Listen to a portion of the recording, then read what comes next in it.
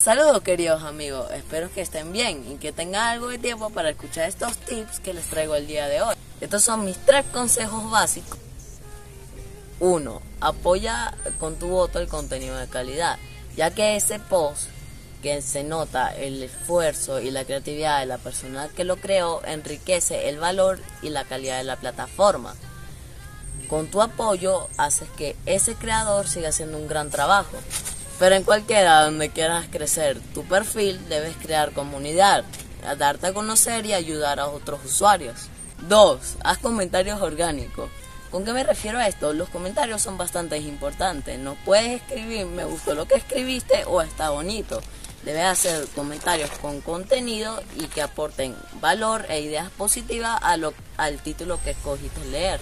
No es comentar por comentar, debes generar espacios para el encuentro, dándote a conocer y sumando ideas y recomendaciones para ayudar a otros. 3. Utiliza las plataformas 2.0 como Twitter para conocer las bondades de Hive. También está el excelente programa de tokens de OCD con el hashtag push, que incentiva a las interacciones, las promociones del contenido de calidad.